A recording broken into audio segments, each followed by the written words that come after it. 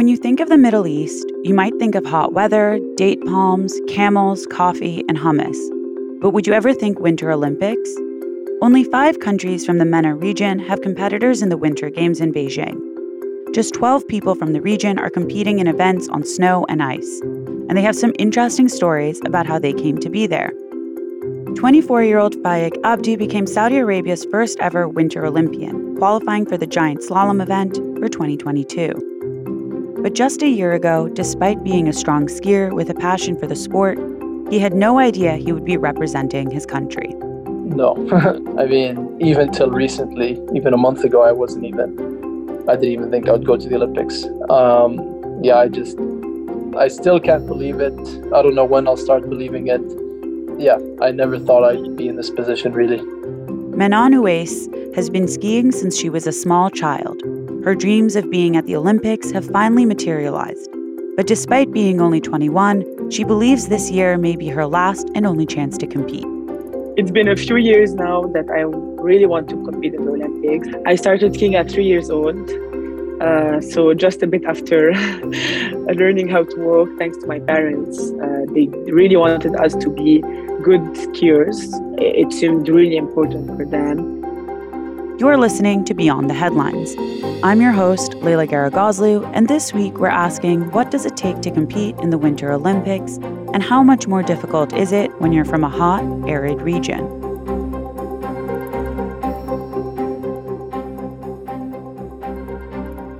Of course, some parts of the region have snow and famous ski resorts, but overall, the region doesn't cater to alpine sports.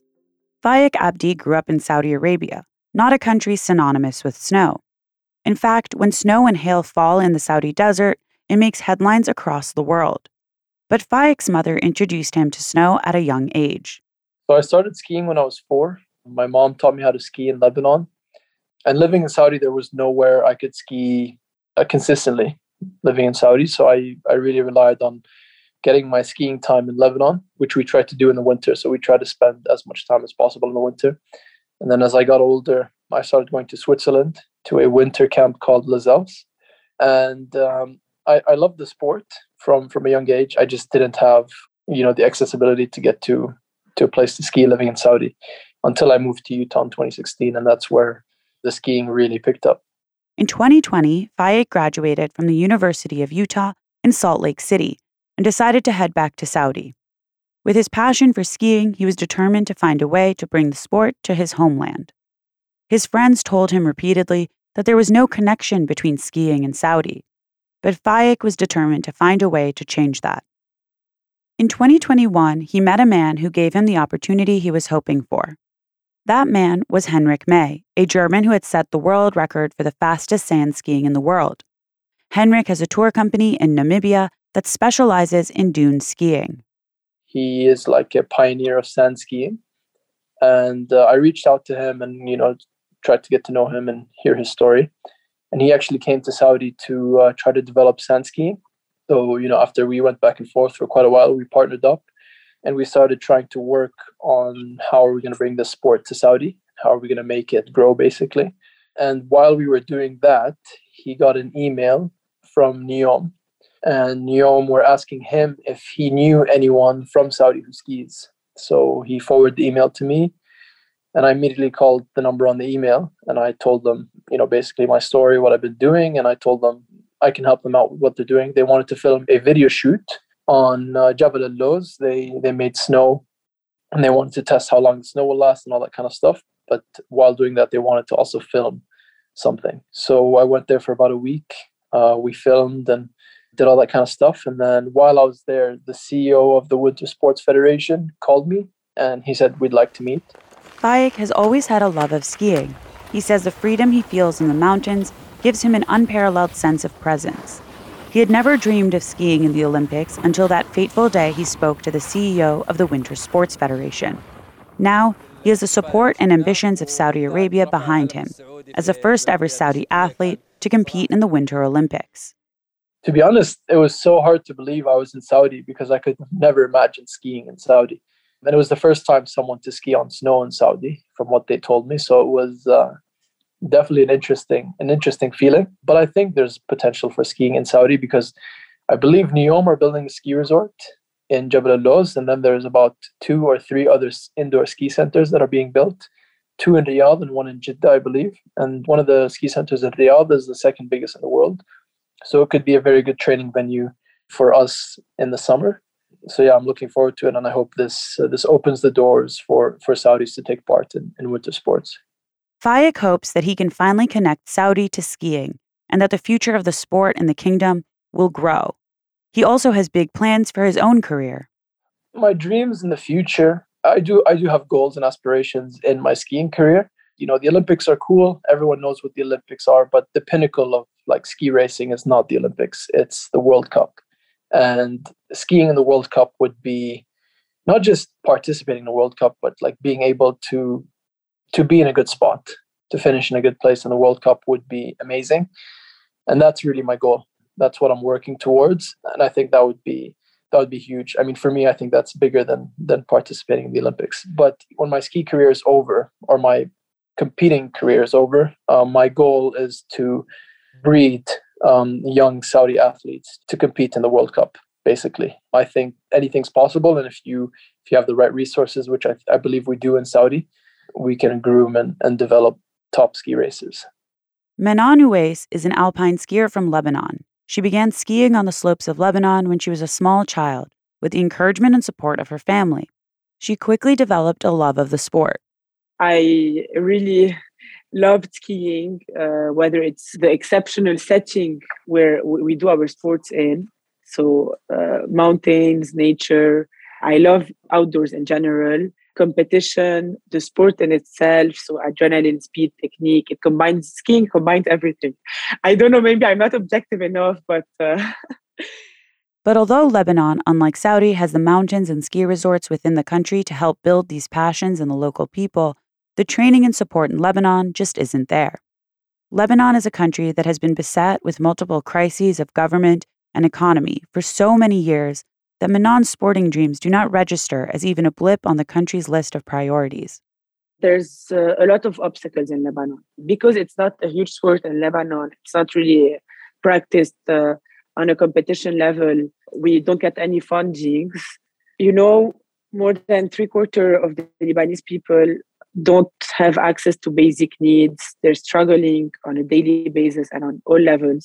So it's really not the first preoccupation now of the Lebanese government giving funding for skiers, which I can understand. But the fact is, we are the victims, if I can say. Maybe it's too strong to say that, but finally, we have a lot of obstacles in Lebanon to be good skiers, or good skiers enough to compete with the biggest names at the Olympics. You know what I mean? Menan's success can be put down to a mixture of luck, determination, opportunity, and support given to her by her family, and she's very grateful for the experience of finally fulfilling her Olympic dream, a dream that she's held for many years and has been held back due to injuries. She revels in her place at Beijing, being in the Olympic Village and competing with world-class athletes. Although she's proud to represent the Lebanese people, she does not feel comfortable representing the Lebanese government. Many Lebanese people have what we call the Stockholm syndrome, okay? We love a country that doesn't give it back properly. But I tell you something, there's a huge difference between wanting to representing the Lebanese people, whom I think are the best people in the world. I'm not very, very objective, but that's what I feel sincerely, and representing Lebanon. So Lebanon as the government who murder its people. So really, Lebanon as the Lebanese people are supporting me a lot. They're extremely proud of me. And I want to make them proud. It's that simple as this. I make the difference between the Lebanese people and the Lebanese government, or the state in itself. And, you know, we always tell there's a lot of problems in Lebanon. It's enduring multiple crises. But maybe that's what I'm trying actually at my minuscule and humble scale. I'm trying maybe to put Lebanon on the map and remember that Lebanon is still standing, if I can say, and is still bringing positive vibes, bringing a glimpse of hope that despite everything, Lebanese athletes with all these obstacles are still able to making it to the Olympics.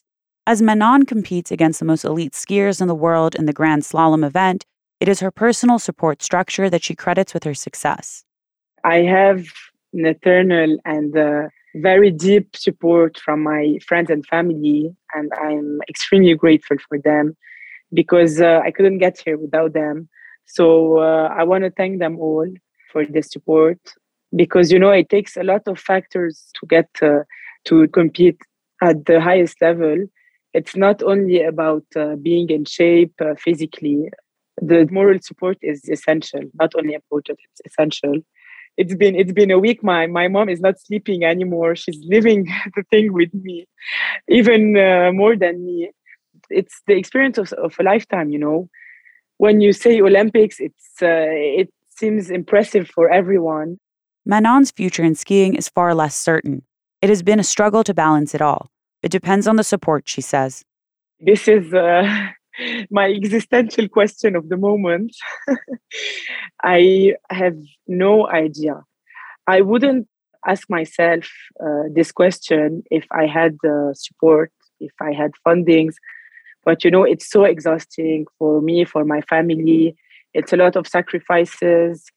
I don't know if all these sacrifices are worth the experiences I'm living now. And I get to live in a few years because I'm living now the Olympics. That's crazy. I'm so happy. But I have no idea, actually. It's under negotiation with me and myself. So I really wish to continue, but it depends on how much I will be supported, actually, really. Back in Beirut, in an apartment above her father's art gallery, Menon's family sit and watch her race. They've seen her determination to compete over the years, sacrificing her social life, rearranging her studies to train, battling through a setback of injuries, and dealing with only having access to the slopes a few months of the year, to finally get to what many would consider the pinnacle of athletic achievement, the Olympics. Her brother Romain expresses what all this means to him. As you know, it was the three past years in Lebanon were very difficult, starting with the Beirut blast and the economic crisis. Then after that, the political crisis and everything, Lebanon was a shame in the world. We're not going to lie to each other. And she came and we saw that it was one of the only prides of Lebanon the past few years. Everyone was so happy about it.